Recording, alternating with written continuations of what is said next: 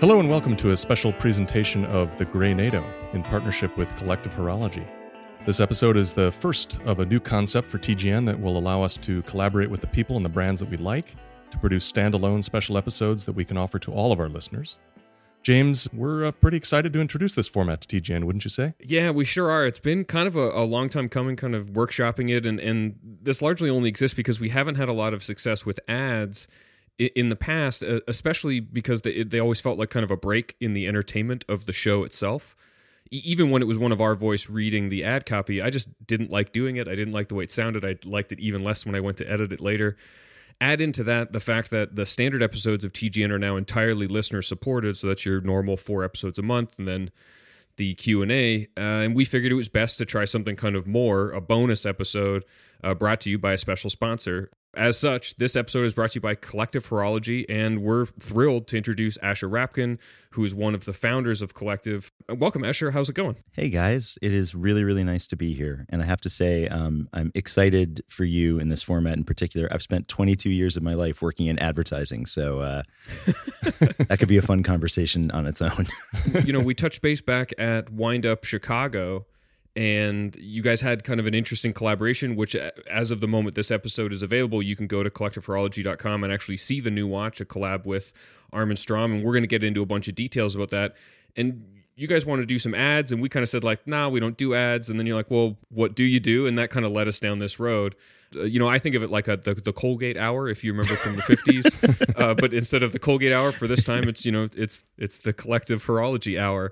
And it's a special presentation from you guys, so we get to talk a little bit about what you guys have going on, and then we're going to have a really fun draft. And to say really fun, I'm like legitimately excited because, when Jason and I draft watches, it'll be your one watch option, your watch is under $1,000, your maybe a dream collection or something like that. And this is just... Yeah, this blows the roof off. Yeah, full on like, we said high-end watchmaking with an adventurous spirit. But I do think that the kind of natural place to start is there's probably a chance that there's some folks in our audience that don't know Collective Horology really well. Do you want to give us a little bit of background on how it started and the kind of special thing that you guys bring to watch enthusiasm? Yeah, totally. So my partner and my oldest and my best friend, Gabe, we founded this company in 2018 and released our first watch in 2019 around the idea that we wanted to create collaborations for enthusiasts. And over the last 3 years or so, we've done that, releasing a wide range of watches at all various different price points with all manner of different makers, all held together by really 2 things: a desire to use watchmaking as a canvas for storytelling, and to expand everybody's horizons. And I don't mean that facetiously, because obviously everybody, goes on their own watchmaking journey. But our hope is that we can open people's eyes to new watches and new makers that they may never have considered before. So as such, we create collaborations in partnership with brands that we admire. And that's everybody from Zenith to Josh Shapiro, an American watchmaker, most recently IWC, one of my most admired brands, Urwerk, and now a brand that I'm madly in love with, Armin Strom. And each of these watches are available first to folks that we call members, who are people who participate in our community, who are folks who have invested in a Collective watch in the past, as well as new members that want to join and are interested to find out what we will be making in the future. So that's what we do. It's grown, I think, from a passion project for Gabe and I into literally what we go to bed thinking about, what we wake up thinking about, which is probably not all that different from the way most collectors approach watch collecting. I mean, it's pretty similar to the way that what's happened with TGN for Jason and I. This was something we kind of did to fill a day or to have something out in the world, and because we like chatting with each other, and it's become something really cool with kind of a really fun group of people behind it. And I think they'll connect with the watches. I know I met you and Gabe quite a long time ago. It would have been, when did the Zenith come out? It was mid 2019. It was fall of 2019. And that was my first time coming into the Hodinkee offices, which, as somebody, I grew up watch collecting, just at the end of the forum age, and just at the beginning of, the growth of like mainstream watch media. So yeah, going up the stairs and knocking on the door, and there's the little H and the whole thing. It was cool. It was incredible to go in there. It's always nice to see you and Gabe whenever we manage to be in the same part of the world at the same time. Usually that seems like it's Geneva. And then, of course, if being 2019, there was a big break there. So, we got to catch up earlier this year. And then again, to see you pop up in Chicago with Wind Up. And you were just at Wind Up New York, right? We were. And actually, you're reminding me, you pointed Gabe and I, when we bumped into you in Geneva, to the coolest watch that I saw, I believe you said was one of the coolest watches you saw, which was that absolutely bonkers Van Cleef & Arpels automaton, the flower automaton, the garden flower one. Yeah. Incredible. So big thank you for turning me on to that. So Asher, until you guys at Collective come out with your Van Cleef collaboration, let's talk a little bit about the Armin Strom collaboration, because it's a really cool piece. And I think when you showed it to us, you had mentioned that you kind of felt like this was a watch that was along the lines of a TGN thing, like something we might appreciate, and certainly it is. It's a really cool piece. First of all, why don't you tell us a little bit why you partnered with them, how that came about, and then kind of get into the nitty gritty about the watch itself, its specs and special elements. Totally. So I became aware of Armin Strom a couple of years ago, and I went in, I think, as somebody who is a little bit of a complication nerd. So I was attracted to their resonance watches, which. Yeah, and I think I think that's kind of what gets a lot of people's attention with them. But it was outside my price range, and as so many things in watches are, so I kind of just filed it away and was watching. And over the years, I became more and more curious about what they were doing, because what I realized is that Armin Strom is one of those manufacturers that forces you to rethink the way that you look at haute horology. For me, haute horology has often been defined as like incredible, high complications, ludicrously well finished watches. And that's certainly true of what you can find with Armin Strom, but it's almost inverted in the sense that while all their watches carry that, they're really focused in an incredibly nerdy, technical way on precision watchmaking in a way that other high-end watchmakers certainly pay attention to, but they don't make it core to their ethos in the way that Armin Strom does. The watch that we're going to talk about in a few minutes, the Gravity Equal Force, which is the platform on which we based our next collaboration, the P3, is so incredibly technically dorky, and I mean that in with nothing but passion and love, that it made me reapproach what attracts me to high-end horology. And that's on top of their unique aesthetic. I mean, anybody who's listening, if you are unfamiliar with Armin Strom, definitely do some Google image searching and check it out. You'll see the aesthetic of the company is incredibly distinct. It's one of those few brands I think you can see a brand, and if you could see a watch, and if you erased the marquee, you'd still identify the watch as an Armin Strom. And then on top of it, I know this may not necessarily matter to everybody, but they're just genuinely lovely human beings. And when you have the opportunity to collaborate with someone creatively, it's not just about the strength of the brand or how cool the watches are or the technical or aesthetic abilities. It's also how much you actually enjoy working with them. So you saw the Gravity Equal Force initially as a watch that you admired, and then you approached Armin Strom and said, hey, could we do a special edition of that watch particularly? Not exactly. So I actually bought a Gravity Equal Force 2 years ago from a good friend of mine, Pietro, who owns a company called The Limited Edition, which, if you're not familiar with, by the way, is a retailer out in the UK who is just, if you want to go down the independent rabbit hole, I don't know of anyone better. Not only is Pietro a cool dude, the breadth of his stock is incredible. And he did a piece, actually, a limited edition, if you will, with Armin Strom that I really was attracted to. And I bought it from him. And I fell in love with the watch. And that was kind of what pushed us over the edge to approach them. We generally don't approach a brand and say we want to work with a specific platform or specific watch. We try to have the concept lead us to what watch to work with rather than doing it the other way around. We've tried it that way, but it can be a limiting factor, frankly, if you go and say, we want to make, the best blank, or we want to do X, Y, or Z. You're sort of automatically cutting yourself off at the knees. So when we approached them, we told them a bit about what we wanted to do, and we offered some creative territory, which is how we work. We don't come with designs. We don't say, please make this.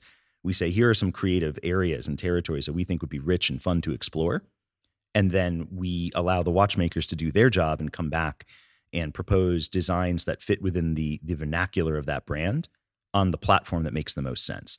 So I think Gravity Equal Force made a lot of sense for the concept of what we built. And also, I think made sense for the parameters of what we wanted to bring to market because, make no mistake, these are expensive watches. The watch that we did is $25,000.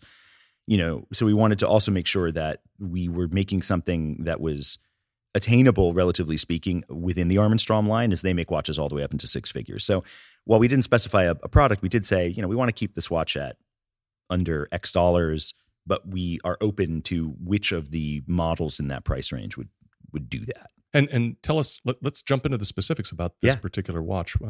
Tell us a little bit about the specs and kind of what you really like about it. Let's do that. Let's talk about the technology here, and then we can get into the creative. So the thing that's particularly cool about gravity equal force, and I'll add that if you are unfamiliar with, or if I'm doing a bad job of explaining this, you can go to the Arm & Strom YouTube channel and you will get a much better technical explanation. So I apologize in advance to any watchmakers listening to this. So the idea here is essentially to create a stop-work declutch mechanism that's built into the barrel, which essentially allows for more consistent energy as the mainspring unwinds. Now, I'll translate what that means.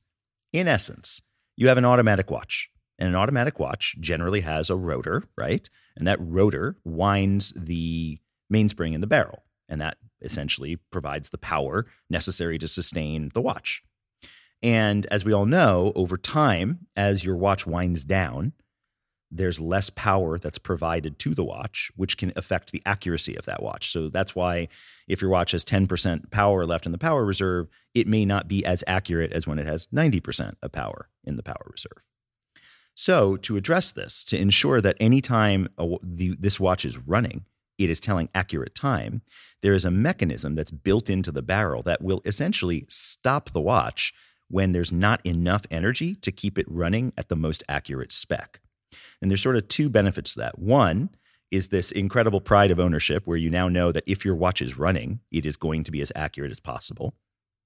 And two, it's a neat little trick when you pick the watch up and you haven't worn it in a few days. You don't actually need to fully wind it. All you need to do is give it a couple of turns so that once the watch starts, it won't essentially start running until it has enough power to be accurate. And then off you go on your day, and the micro rotor will do the rest. So this is a technology which has never been paired with an automatic watch before, and it's distinct and unique to Arm & Strom. It's something that, as I mentioned earlier, I think really appeals to the incredibly nerdy watch guy inside of me. Just like everybody else, I think, in watch world, where you're like, what do I want to do with $100? I'm going to go out and buy a time grapher. Heck yeah. This is literally the watch that will make you just giggle when you start to explore in that world. And so that's what you started with as far as the base. And when you first showed us the watch, a render sort of idea in Chicago, I was really taken by some of the changes you had made to make the watch feel more in the realm of an adventure sort of sporty watch. Why don't you walk us through some of the changes you made for this limited edition? Yeah, so Collective is a company based out of Ventura County, California. And if you've never been to Ventura, we are a hidden gem just south of Santa Barbara and just north of Los Angeles. So we're nowhere near as fancy as Malibu, and we're not as ritzy as Santa Barbara. We have a little bit of grit. And for those who are also unfamiliar, in Ventura, we're very proud to house the headquarters of Patagonia. And in fact, if you just go right out my office and down the street for a mile, you'll get to the original Patagonia store. It's called the Pacific Iron Works. It's boss. Because of that, you tend to see people walking around here in Patagonia head to toe because so much of being in Southern California, where we are, is about living outdoors. And it's also a part of the aesthetics of where we live. So what we wanted to do was take a haute horology timepiece and reinterpret it through the lens of those who are passionate about technical and tactical outdoor gear. So that if you're wearing shorts and sneakers and you've got your Patagonia stash jacket in your back pocket as you head out into the woods, while this isn't a sports watch, by no means it is a watch that would fit into that aesthetic. And that's the territory that I think really resonated with us and with Claude, who is also a massive outdoorsman and mountaineer. So we looked at a number of elements of inspiration. There's the textiles of all the kinds of clothing that we were just discussing. There's the kind of gear that I think I tend to carry when I go into the outdoors, pocket knives, etc. And then reinterpreting some of those textures both as a textile, for example, like the strap, but also reinterpreting it through more traditional watchmaking technique like guilloche. So that led us to the P3. And the P3 is essentially a technical take on Arm & Strom. And what is one of the things that is most awesome to me about this watch is the first time that we have completely, in partnership with a watchmaker, reinvented a watch from the ground up, from the case material to the caliber. So this watch is 41 millimeters in titanium, which is a first for the gravity equal force.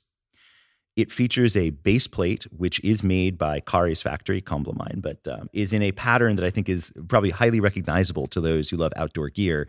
While we wouldn't describe it when you talk to the factory this way, it's essentially a matte black frag pattern. And that matte black frag pattern serves as a background to the dial, which is a sunburst matte green dial with luminous numerals and battens that have been significantly upsized from what you would find on a traditional gravity equal force for legibility.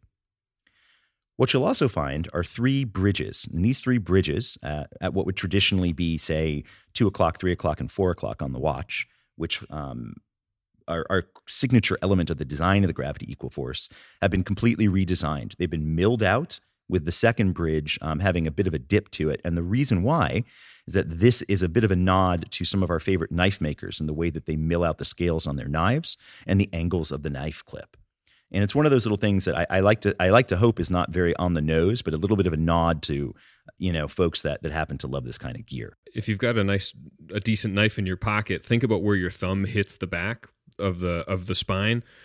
Sometimes I don't know if this is a term that someone told me, and it's like maybe a Canadian thing, but I've heard jimping. Oh yeah, and exactly. it looks so similar on the bridges. Mm-hmm. It's a neat effect, and the watch is like subtle. It's not fancy or flashy, but then if you look at all these details, and please hit the show notes or visit collectivehorology.com to see it. It comes together really nicely. I think the colors work well.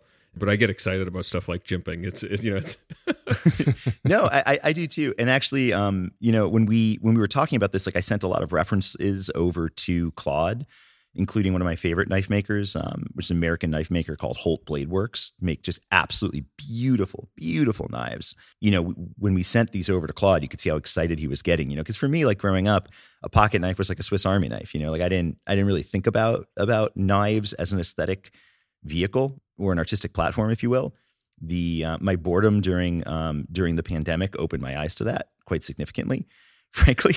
And also, I think if you approach knife collecting as a watch collector, you're like, wow, this is cheap. Yes, I can have so many. Yeah, exactly. This is so affordable.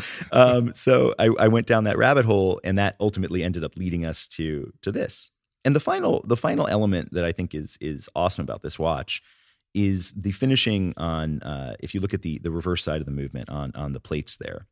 Traditionally, when you look at the finishing of a Arm & Strom, you're going to see a lot of high-end, recognizable finishing, Geneva stripes, et cetera. And the finishing here is still excellent, but what is remarkable is that we've dialed that back, or I should say Claude dialed that back with intent and purpose, and that's why you'll see milling. Many of the bridges have been plates, have been milled out, which is a little bit of a nod to Arm & Strom, the original, like the man Arm & Strom, who's known for skeletonizing watches, and then sandblasted. So there's a real technical feeling to the finishing that is intentional, that you can see on the back of the movement here. While it wasn't drawn from this, it is aligned to one of my other favorite watches, which is the 50 Fathoms Bathyscaphe, which has a movement that is very sedate in its finishing, but highly intentional. And I think almost carries industrial. with it. Yeah, exactly. Yeah. And it fits the vibe of the watch. Matched up on the strap, which we can of course get into. I think this is like as close as I've come to an Arm & Strom where I just look at it and go like, oh no, they found kind of a new zone. And years ago, I want to say it was Formula One 2016. I spent a couple days in Austin with Serge and Claude and got to know the company a little bit. And at the time, they were really trying to translate what they liked about Arm & Strom from what Arm & Strom had already established. So it was a lot of skeletonization. You had the big kind of case element at 6 that had been kind of a classic piece of their design for a long time, and they were trying to figure out ways to push the watchmaking forward. And I feel like there's a certain maturity to this design that aligns with what I expected from these guys, that it wouldn't look out of place if you wanted to wear something from an independent brand like Arm & Strom with a puffy jacket or something like that when you went to grab your coffee. Yeah. And I mean, look, to me, going back to the earlier point about why we did this in the first place. I really do believe that watches are an incredible media for storytelling. Sometimes that's what history the watch has been imbued with itself, right? Like, I was lucky enough to get to handle that Explorer, that Marlon Brando's Explorer from the 2019 auction, the one that he like carved, his the name GMT Master. Yeah, exactly. And I was, and like that watch is imbued with an incredible story by virtue of its provenance, if you will. Whereas watches like this, I hope carry with them some degree of the maker's own interest and passion too. And one of the anecdotes that I love most about this watch in general was about 2 months ago or so. I emailed Claude asking to see the final movement shot before he cased it up to send us the final prototype. And I received a one-line email from him, which I will edit for the family listeners on the call, which essentially said, "Dear Asher, this watch is beep excellent." And I was like, I love that, because that's not the general method of communication that one is used to when dealing with watchmakers. So, it's just their excitement and their passion is contagious. Oh, absolutely. Yeah, I think this is a very interesting project, and I'm really kind of thrilled that you thought that we would be an interesting vehicle for talking about it. 30 pieces, $25,000 a piece. And obviously we can get to the draft. I think now we've set the vibe of like, interesting watches that have sort of a sporty appeal, a sense of adventure. But everyone listening, they should just go to collectivehorology.com and check it out. Absolutely. If you come to our site today, not only can you read all about it, you can see all of the content that we produce, that Armin Strom has made, and that our friend Adrian Barker has also done, which I would actually encourage you to watch if you have a second, because one of the things that's also highly appealing about Armin Strom is that there's all this talk about, like, oh, it's in-house movements and in-house this, that, and the other thing. But the reality is, and I can't recall who said this to me, but who was? I think it was Ricky from Scottish Watches. He was like, if you gave a child a crayon and asked them to draw a factory, like what would come out is the way Armin Strom is set up. It's like, this is the room where people make things. This is the room where they design them. This is the room where they make the cases, et cetera, and you really see that come to life, where it's literally everything from the cases to the screws to the bridges. They are making it themselves. They're designing it themselves. They are engineering it themselves there. So if you have a second, check that video out too. Not only do you get to hear from Claude and Serge, but you also get to see this incredible factory and what they're doing at their manufacture, bringing these watches to life. It's just neat. Absolutely, and we'll include that link in the show notes, of course. So if you got this surprise episode in your email, go back to your email and you can click through all those notes and everything. Should be simple enough. Look, before we get into the draft, I think we should do a wrist check, see what everybody's got on. Just because I'm not sure, I can't quite tell from the Zoom if you have the new P03 on. It looked like someone with more of a bright dial. But Asher, how about you go first? Let us know what you've got on wrist. Totally. As someone who is a longtime listener of TGN, that was the hardest choice. Like, what do I wear? We're tough to impress. Seriously. So I was like, the hell with it. I'll just wear something I love. So I'm wearing a watch made by one of my favorite humans in the watch world, Nicholas Bowman Scargill, the fourth managing director of Fears Watches out of England. Mm-hmm. And I am wearing a collaboration that he did with Topper Fine Jewelers a few months ago. So I'm wearing the Topper Brunswick 40. Nicholas just released new Brunswick 40s a few weeks ago. Full disclosure, I am also an authorized dealer of Fears, so don't want anyone to think that I'm pumping it one way or the other. It's just, I love the guy and I love the watches. And this one in particular with the California dial, it's a beautiful white lacquer with luminous indices. First, I'm pretty sure it's the first watch he's ever done with lume. And I'm like, California dial, 40 millimeters, waterproof. Rob Kaplan's one of my best friends. Rob's great. Nicholas is a good dude. Yeah, it's like, this is too perfect. So that's what I've got on. Oh, that's cool. That's awesome. We've been hearing a ton about Fears, Jason? Yeah, I really admire what Fears does. I kind of watch them from a distance on social media, and I know we have mutual friends. Don from Vertex is a good chum of Nicholas's, and I'm just not at heart kind of a dress watch guy, and yet whenever I see a Fears, I'm like, maybe that's the one that might like get me wearing a dress watch more often, because I really like most of his designs, and the Brunswick is, as you said, kind of his most sporty endeavor here to date, I think, and that one really calls my name. That's cool. That makes me happy to hear. Yeah, it was the same thing for Gabe, by the way. Gabe is like the hardcore tool watch guy amongst the two of us, and he wears a Salmon Brunswick, and this was before we ever picked him up as an AD. We were just like, it's just a cool watch. Yeah. Very cool. Jason, what you got on wrist? Well, in light of today's, as we're recording this, today's announcement of the Deep Sea Challenge with Rolex, I pulled out my my Rolex diver. I've got my 14060 Submariner. This was my 40th birthday gift. So it's, well, I'm not going to say how old it is now, but people can do the math. Far shallower than the Deep Sea Challenge, but I don't know. I just thought, I hadn't worn it in months. It was kind of time to pull out the Rolex. So maybe a boring choice, but Is that a 2-liner or 4-liner? this is a 2-liner. Yeah, Nice. This was the 14060M.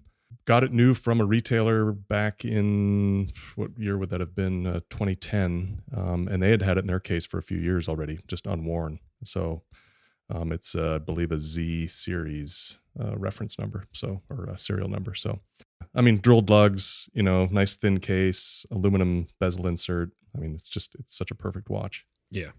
Shut up and play the hits. Yeah, right. James, how about you? What are you wearing?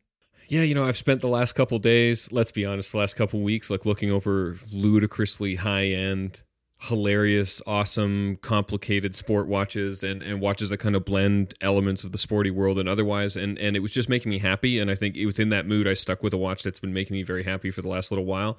And it's a very humble watch that actually I'm becoming a little bit of a broken record on. It's the Scurfa MS22. Lovely. I'm wearing it on this canvas. I have a couple of the CNS, the cheap NATO straps, like paratrooper style, but they do a different version now that they say is more comfortable. So I bought a couple of those for $4 or $5. Right. Yeah, I'm kind of obsessed. I like it a lot. Obviously the accuracy, the quartz is cool, but it's super just really nice and wearable. There's we did a whole episode last week about titanium watches and how. I think, Jason, you said it, and I've been editing the episode today, so I was kind of doubling down on the info, but there is this cool thing that happens when titanium is used on a watch that's already a normal size, whether it be a 40 millimeter Scurfa or a 41 millimeter Arm & Strom. Like, normally we're used to seeing it on giant Seikos, huge Citizens, titanium Ploprofs, and sure, it makes up for the fact that the watch it helps make up for some of the fact that the watch is huge, but it also doesn't give you all the tangential benefits of having a normal size watch that's also so light. So at 40 millimeters, yeah, I'm just having trouble finding any reason to take it off my wrist. So I'm enjoying it quite a bit. Oh, that's great. Makes me want to go put on mine. Just you talking about it just makes me smile. I love that watch. Yeah, Asher, if you don't own a Scurfa yet, you don't know what you're missing. Guys, I need to go buy something. Yeah. Out of England, we had him on the show. Man, at this point, I can say years ago, right, Jason? It's got to be a year and a half, 2 years ago. Yeah. Paul Skurfield, commercial diver who started this brand, and he'll sell you what's a titanium diver one, $250. Yeah, I mean, crazy, and the quality is so good. Yeah. I'm digging this D100, this D1500 gloss orange. Yeah, they do some cool stuff. The Treasure Seeker stuff is cool. The topside stuff is rad. They're almost impulse buys. I mean, they really could be. You have a bourbon in the night, and maybe you're feeling a little loose, and you pull out your wallet, and there it is. It's there a week later. Do you guys remember? And maybe this is a little too tech nerdy, but Google used to have this thing called Google Labs, where they would test out all these various products for Gmail and other things you could opt into. You know what I'm talking about? Vaguely. Of course. Okay, so they had one thing which I always appreciated and really frankly should be reinvented for the drunk watch purchase, which is called beer goggles. And the idea essentially was that, and I guess this sort of predates I suppose texting to a degree, but the idea was if you were sending an email between set hours, let's say 10 p.m. to 6 p.m. or 6 a.m., you had to answer a number of math problems before you could actually send the email. So, if you're my God, I'm hate typing this, then it's like, okay, well, what is the square root of this? You're like, the heck with this. This is made for late night watch purchases. It's perfect. Yeah, exactly.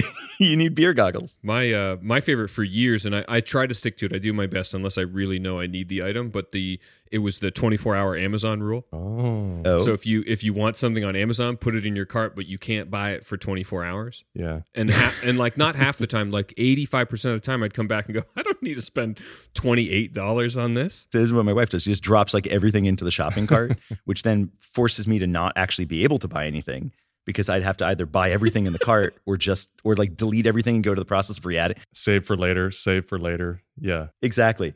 So, there you go. Random insight into my marital reality. Yeah. Yeah. That's fun. Yeah, all right. Well, now that we've gotten our frivolities out of the way, I think it's time to get on to the serious matter of the draft in high-end watches with an adventurous spirit. James, you want to walk us through kind of the rules of our very serious endeavor here? Absolutely, yeah. It couldn't be more serious, a draft. We're each going to pick 3 watches, so there'll be 9 total. Once a watch has been picked, it's off the list in the event that we're all thinking the same thing about certain watches.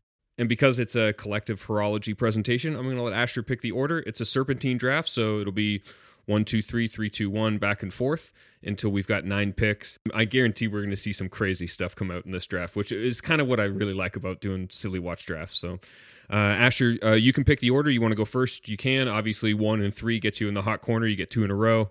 So let us know, and then we'll get started. Sure. Well, I'm a Curb Your Enthusiasm fan, and Larry says middling is the hardest, so I'll go in the middle. Oh, wow. So, Jason, you first. James, you can follow me. Hot corner. That's okay, Jason. First pick for you in the high-end watches with a sense of adventure draft. Let's do it. Let's get into the fun stuff. All right, I had one that I was going to lead off with, and I'm throwing it out the window. I'm going to actually start with what was going to be my number 2 pick, because I think it kind of fits with what we've been talking about today. This is, hopefully this is a surprise for you guys coming from me.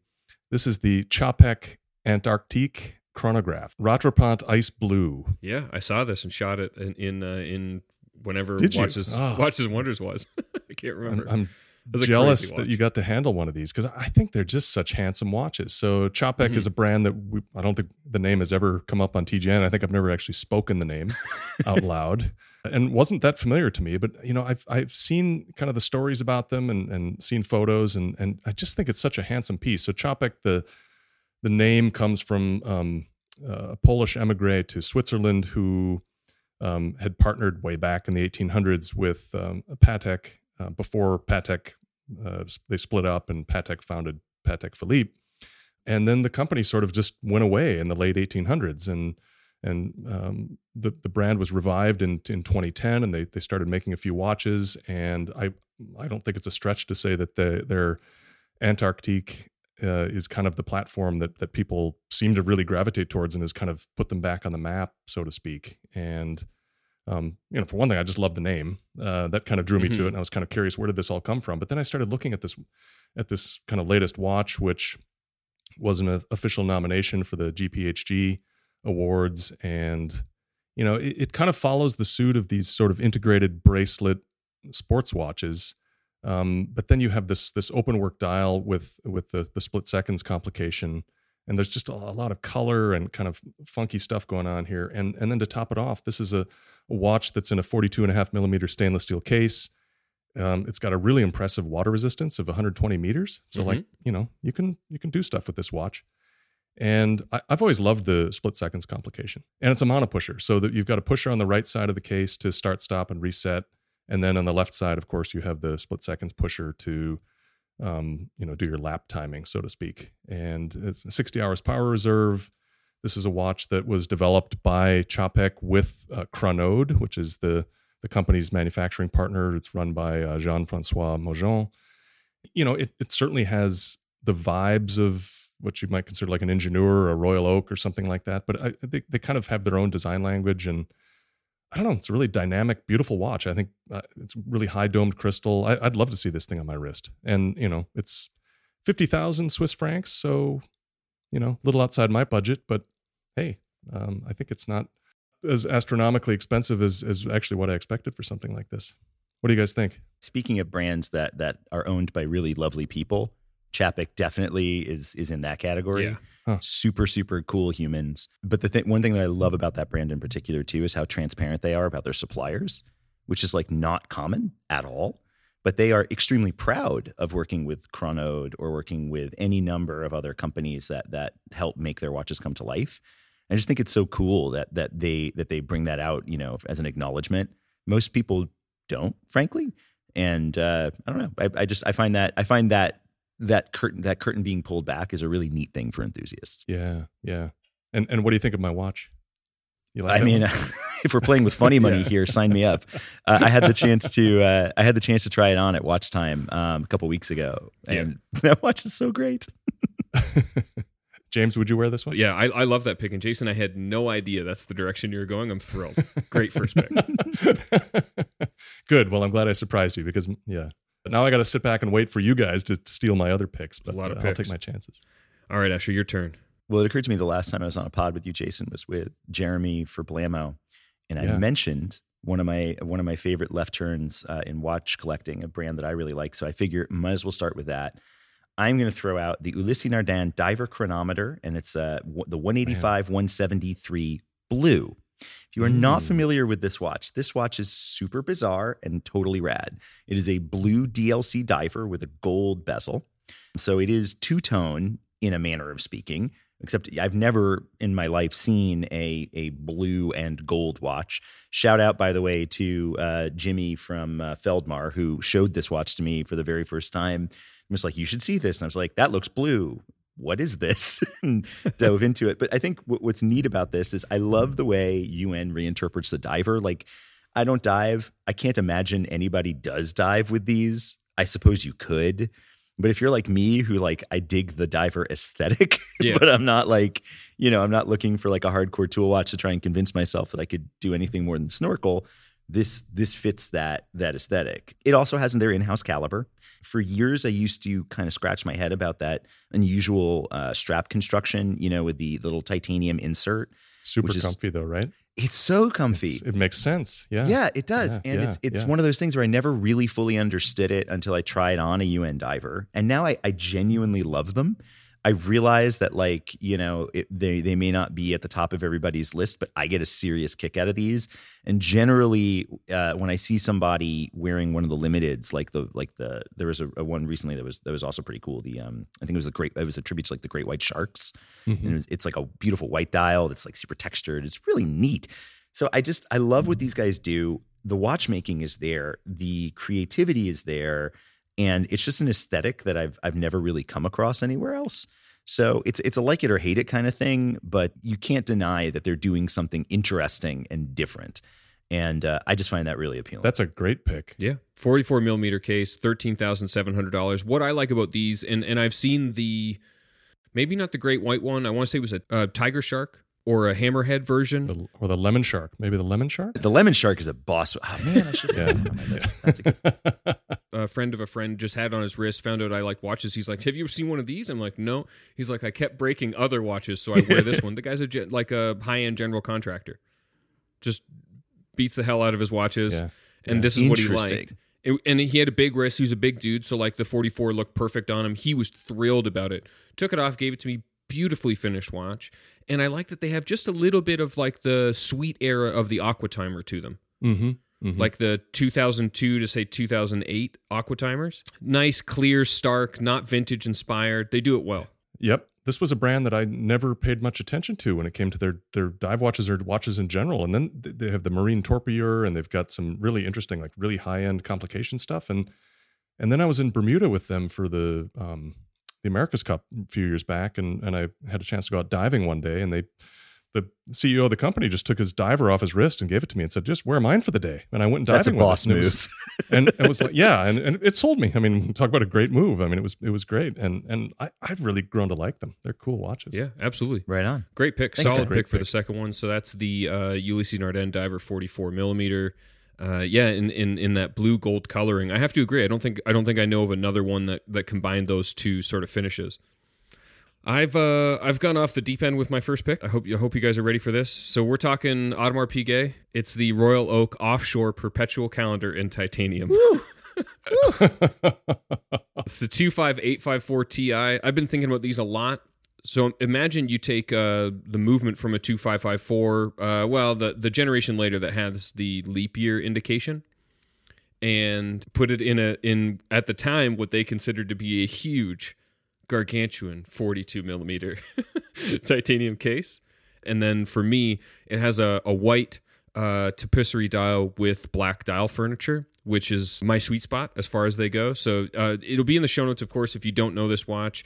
Introduced around 2003, all titanium.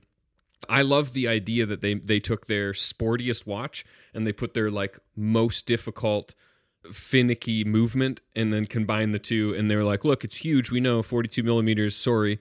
And the watch for me, like I just think it's one of the coolest things out there. And again, that's the 25854 Ti. I've been obsessed with these for a little while. They're nutty. How long do you need to be underwater for this complication to pay off? I don't even know what the water resistance is, if I'm honest. I mean, like, it's probably, you could go underwater, I guess, right? But I mean, it's, you know, to do the chrono and the QP, I love it. It's so awesome. Yeah, this is for some future undersea society, you know, that the rich get to live in first. Definitely. It's for the guy definitely who owns the boat. Yeah, and the small country that he docks the boat at occasionally, for sure. Someday, I think these could turn around and kind of have a little bit of a rerun, but my doubt is they made very many. Cool. All right, now do you get to go again? I do, yeah. That's how the hot corner works, baby. Lucky. So this is a tough one because not only do I have an awesome list of picks here, but it means that I'm kind of also picking theoretically what my third will be by picking my second. And I was super tempted, and even chatting with Jason about the draft, to go with something very kind of attached to what I talk about on the show when I talk about higher end watches with a complication. But I wanted to pivot a little bit. I'm not pivoting super far, but I wanted to stay in what I think was, and Asher, you can by all means correct me, tell me I'm dead wrong, but a little bit closer to the inspiration of the PO3 for Collective. Ooh. And that's the new Patek Calatrava 5326 annual calendar travel time. So instead of just going with the 5164A, which is my literal dream watch, I feel like the white gold, the kind of the texture on the dial, almost like they made the highest end field watch possible. This is a watch that, like, I didn't get to see in person because of COVID reasons. There's only 2 people from Hodinkee were allowed to go to that meeting, and that wasn't me. We didn't need photos that time, which is usually how I sneak my way into these meetings. And so I didn't get to see it in person, and I haven't seen the standard, the time only Calatrava, or the time date Calatrava field watch, quote unquote.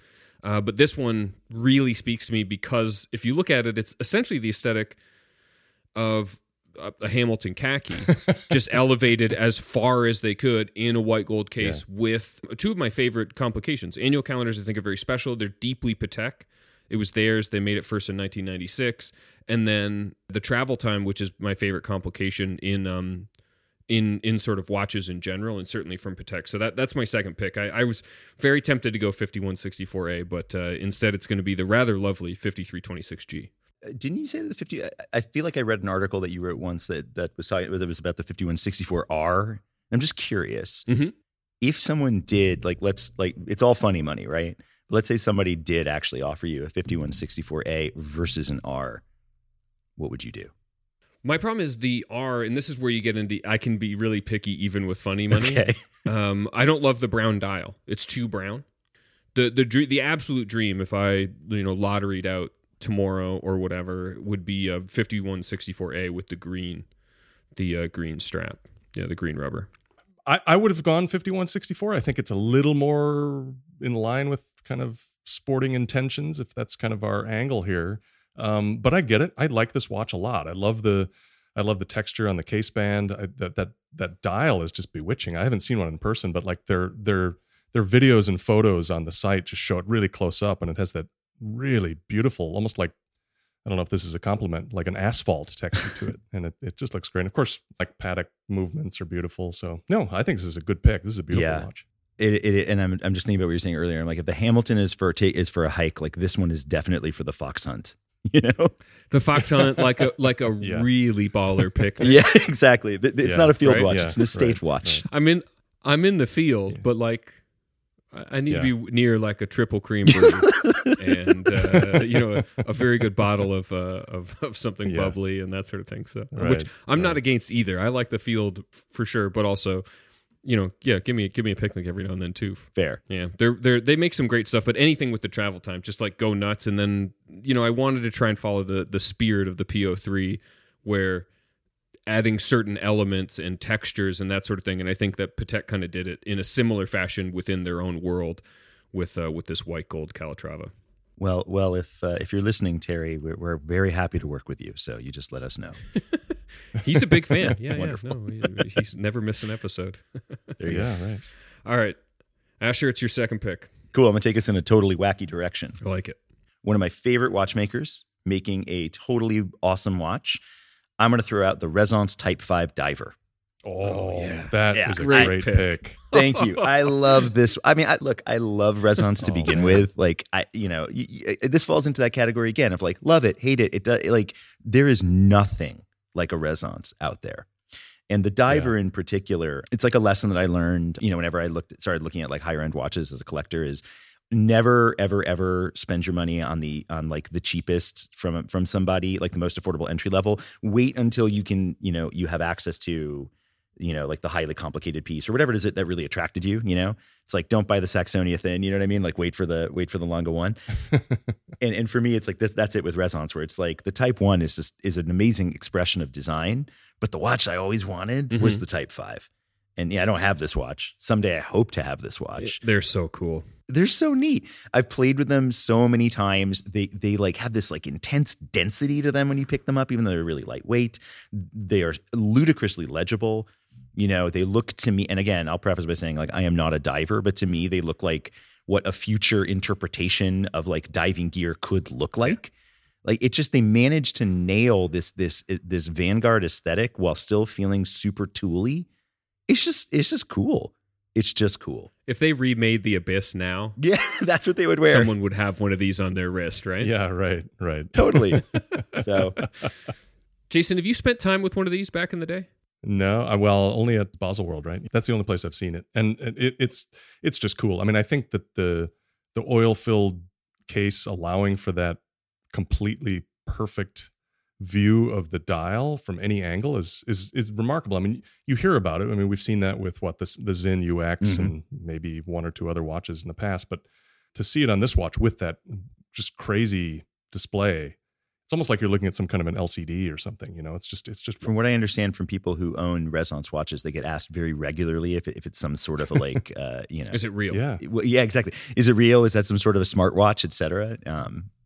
It's so cool. And that's a compliment to them. I mean, I think it's just awesome. But I have to say, I'm looking at their website right now at this watch, and it says, "Unlock the gentleman diver in you." So I think that captures the kind of the vibe of what we're after here. Anyway, so it's perfect. Yeah, nice. Yeah. Man, great pick. What a cool watch. Yeah. That was on my list, but I definitely thought I could have it as a ringer for round 3. All right, Jason. I'm loving these picks because it's like this is funny money, but it's like it's something so out of our norm here, and it's just fun to like just totally dream. All right, my second pick is one that's probably a little more predictable, and it was the one I was going to lead with. This is the IWC Big Pilot's Watch Perpetual Calendar Top Gun Ceratanium. $56,000, well, $56,700, sorry. Limited availability. Enquire now. This is the version of the Big Pilot. I remember years ago, I think it must have just been a ceramic case that Adam Kraniotes, one of our longtime chums, Red Bar fame, he owns this watch in ceramic, an older version of it. And then when they came out with the Ceratanium, now it comes with a full Ceratanium bracelet, which to me, I don't know, this watch still belongs on a strap, but I can overlook that. I can move it onto like a gray NATO or something. But just an incredible piece. I think the combination of the Big Pilot aesthetic, which is it's so IWC, it's such a tool watch, it's such a kind of classic pilot aesthetic, and then you throw this wild, very sporty looking full complication movement behind it with that double moon phase display, and then what the perpetual calendar display on the dial has this very instrument look to it. It almost reminds you of the instrument panel on a plane or a car or something like that. And with that big onion crown and all in black, this is just a mean looking watch. It's a cool watch. It's so technical and so, dare I say, masculine and just so IWC. And I just love this piece. I think it's so cool. Have you seen the variation of it, the Toto Wolf variation? It's like the IWC Lumen, if you will. It's Ceratanium case. It is a sapphire dial that's been loomed. It's so cool. Yeah, I do like this watch. I've never really been kind of a straight up Big Pilot fan, like the regular, steel version that they've had for many years. I've never saw myself wearing that watch. But for some reason, when I've seen this watch around, I'm like, that is so dynamic and it's just so cool. And it felt like it just fit perfectly and on like this a list. relatively accessible QP, I guess you could say, sort of. Yeah, still in funny money territory, but yeah. Exactly. Very cool pick. Hot corner for you. Yeah, Jason, it's your hot corner. You got another pick. Oh, I get to go again. Okay, well then this is my third pick. I'm going to go with the Blancpain 50 Fathoms 8-day tourbillon. Ah, right off my list too. Great pick. So 8-day movement with a tourbillon in a 45 millimeter 50 Fathoms case with that awesome domed bezel, classic 50 Fathoms format. With the titanium version comes, you can get it on a bracelet. For some reason, the sailcloth just looks amazing. Yeah. On this watch, I've always loved the 50 Fathoms format, and as weird as it looks to see this big, open worked tourbillon right up at the top at 12 o'clock, it's crazy that this is a 300 meter 50 Fathoms dive watch that has a tourbillon. I mean, how crazy would that be to go diving with this thing and look down at your wrist and see that thing spinning around while you're, So have nitrogen narcosis at 100 feet? I don't know. I know one person who could find out. I mean, just so awesome. Yeah. So yeah, they've done a couple versions. They do one that has it almost looks like a car's tachometer for the power reserve. Yep. And I don't know what year that one came out. And then they did an update, I want to say like late 2021, to kind of clean up the dial a bit. These are like 120 to 140 euro. Yeah. Big money stuff, but just super fun. Yeah, the white gold one I'm looking at goes for 139,200, which is serious funny money. Yeah, we'll need all of our bucks. Yeah, exactly. But hey, I love this watch. Have you ever seen one of these in person, either of you? No, I have not. I wonder how many they make. Yeah, crazy. Very cool stuff. Great pick, Jason. Yeah, that's your three. Right. You scooped me though, man. I'm not going to use this one because I can't do two Blancpains in a row, but I was going to throw out the 50 Fathoms X. Oh yeah. All right, so I would say my last draft pick here is from one of my favorite watchmakers, and that would be the MB&F Legacy Machine Split Escapement Evo. So this is a watch that's based off of the Legacy Machine line. So, for those who are familiar with MB&F, or if you're not, you got two lines. You have the horological machines, which are the crazy inventions, the Bulldogs, the Flow, etc. And then you have the Legacy machines, which I suppose are more recognizable as a traditional watch. But all of them, of course, feature that incredible flying balance wheel. So you have this incredibly reductive design that's still ludicrously well finished and thoroughly distinct, aesthetically speaking. Like, this is another one of those watches where you cannot mistake this for anything except itself. And I love how MB&F leaned into this design and pushed what was essentially a dress watch, I suppose you could say, into the territory of something that is an everyday wear for a supremely awesome human being. So this watch is just absolutely gorgeous to me and represents so much of what I love about independent watchmaking. It's creative, it's thoughtful, it's totally distinct. The watchmaking is there, and it's purpose driven. Like, this watch exists for a reason. So a massive hat tip to Max Busser on this one. I love it. Yeah, that's a great pick. That's a good way to cap your trio there, Asher. Good one. All right.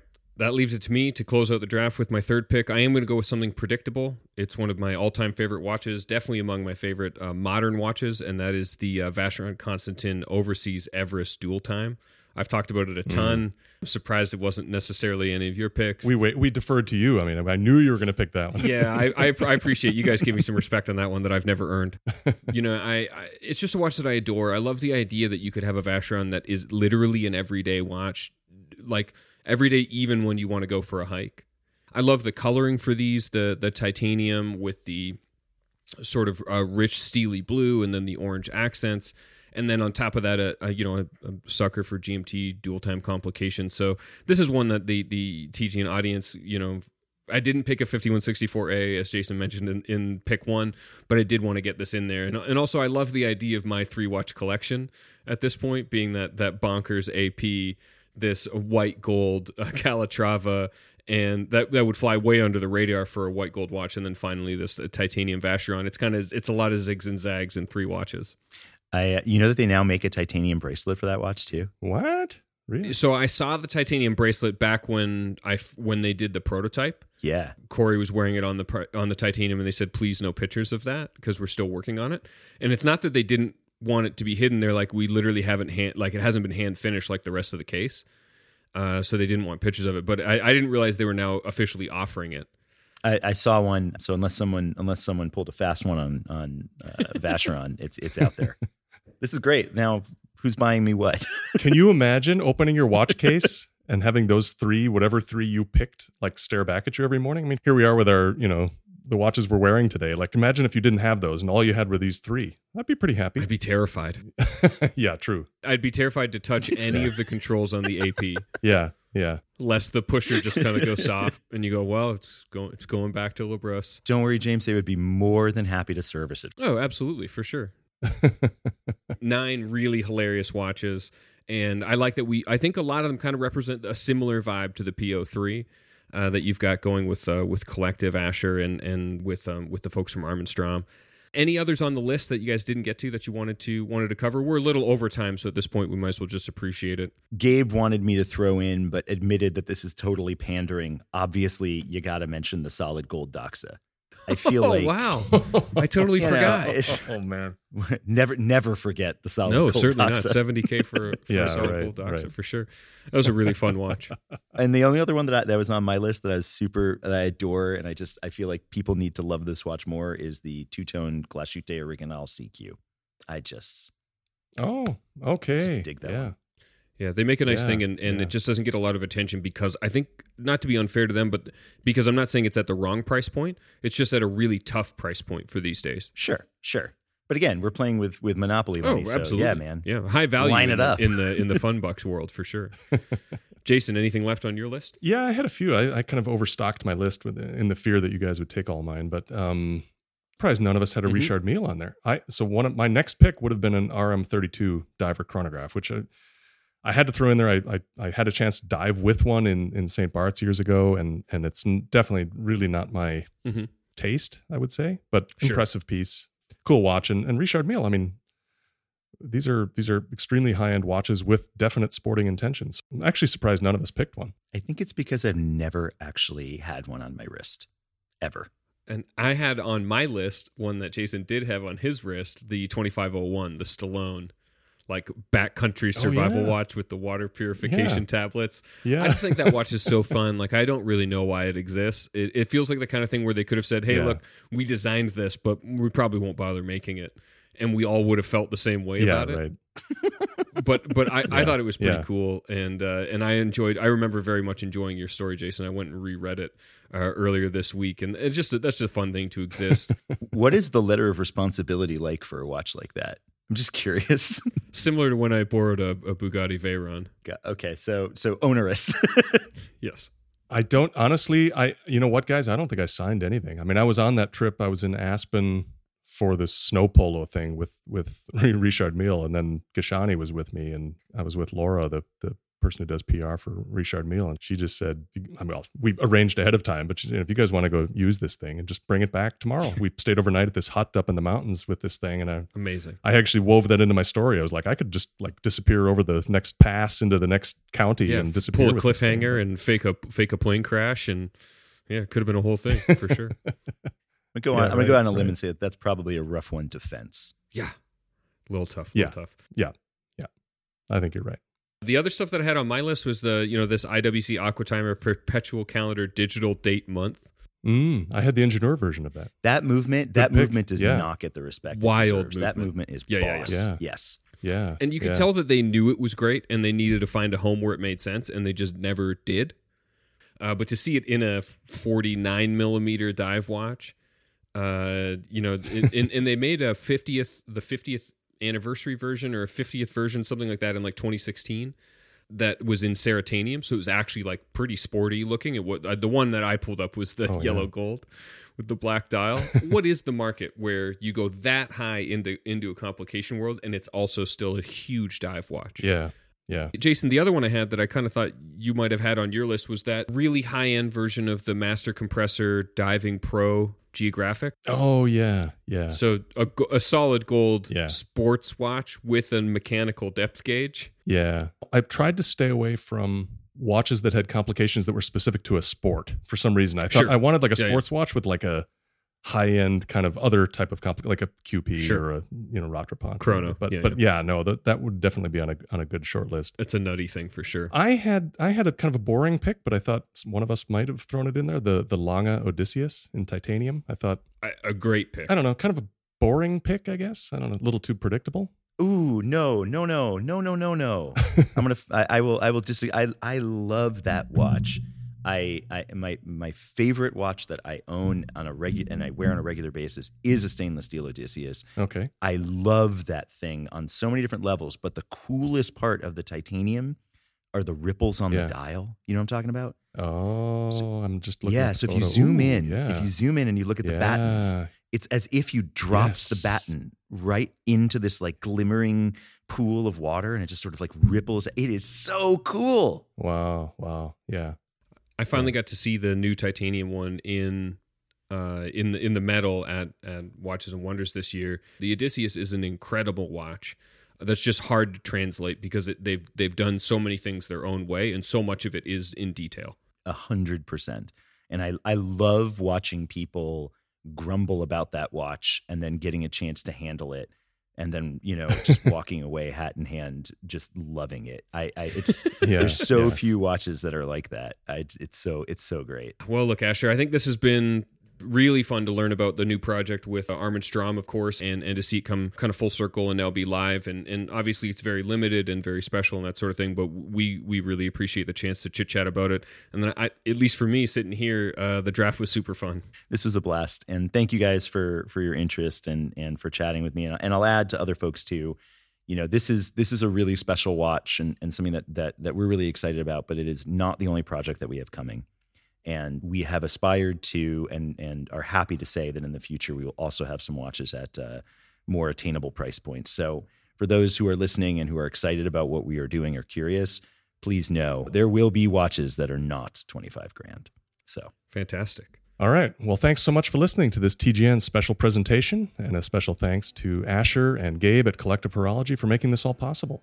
And we hope all of you had just as much fun listening to it as we did recording. Feel free to participate in the comments on Substack, thegreynato.com, and let us know if we missed any of your favorite adventurous high-end watches, or maybe if there's one that doesn't exist that you'd love to see someday become a reality. Who knows? Maybe Collective can make that happen for you. If you'd like to learn more about Collective Horology and their collaboration with Armin Strom, please visit collectivehorology.com. And thank you so much for listening. Asher, it's been a treat. Thanks, guys.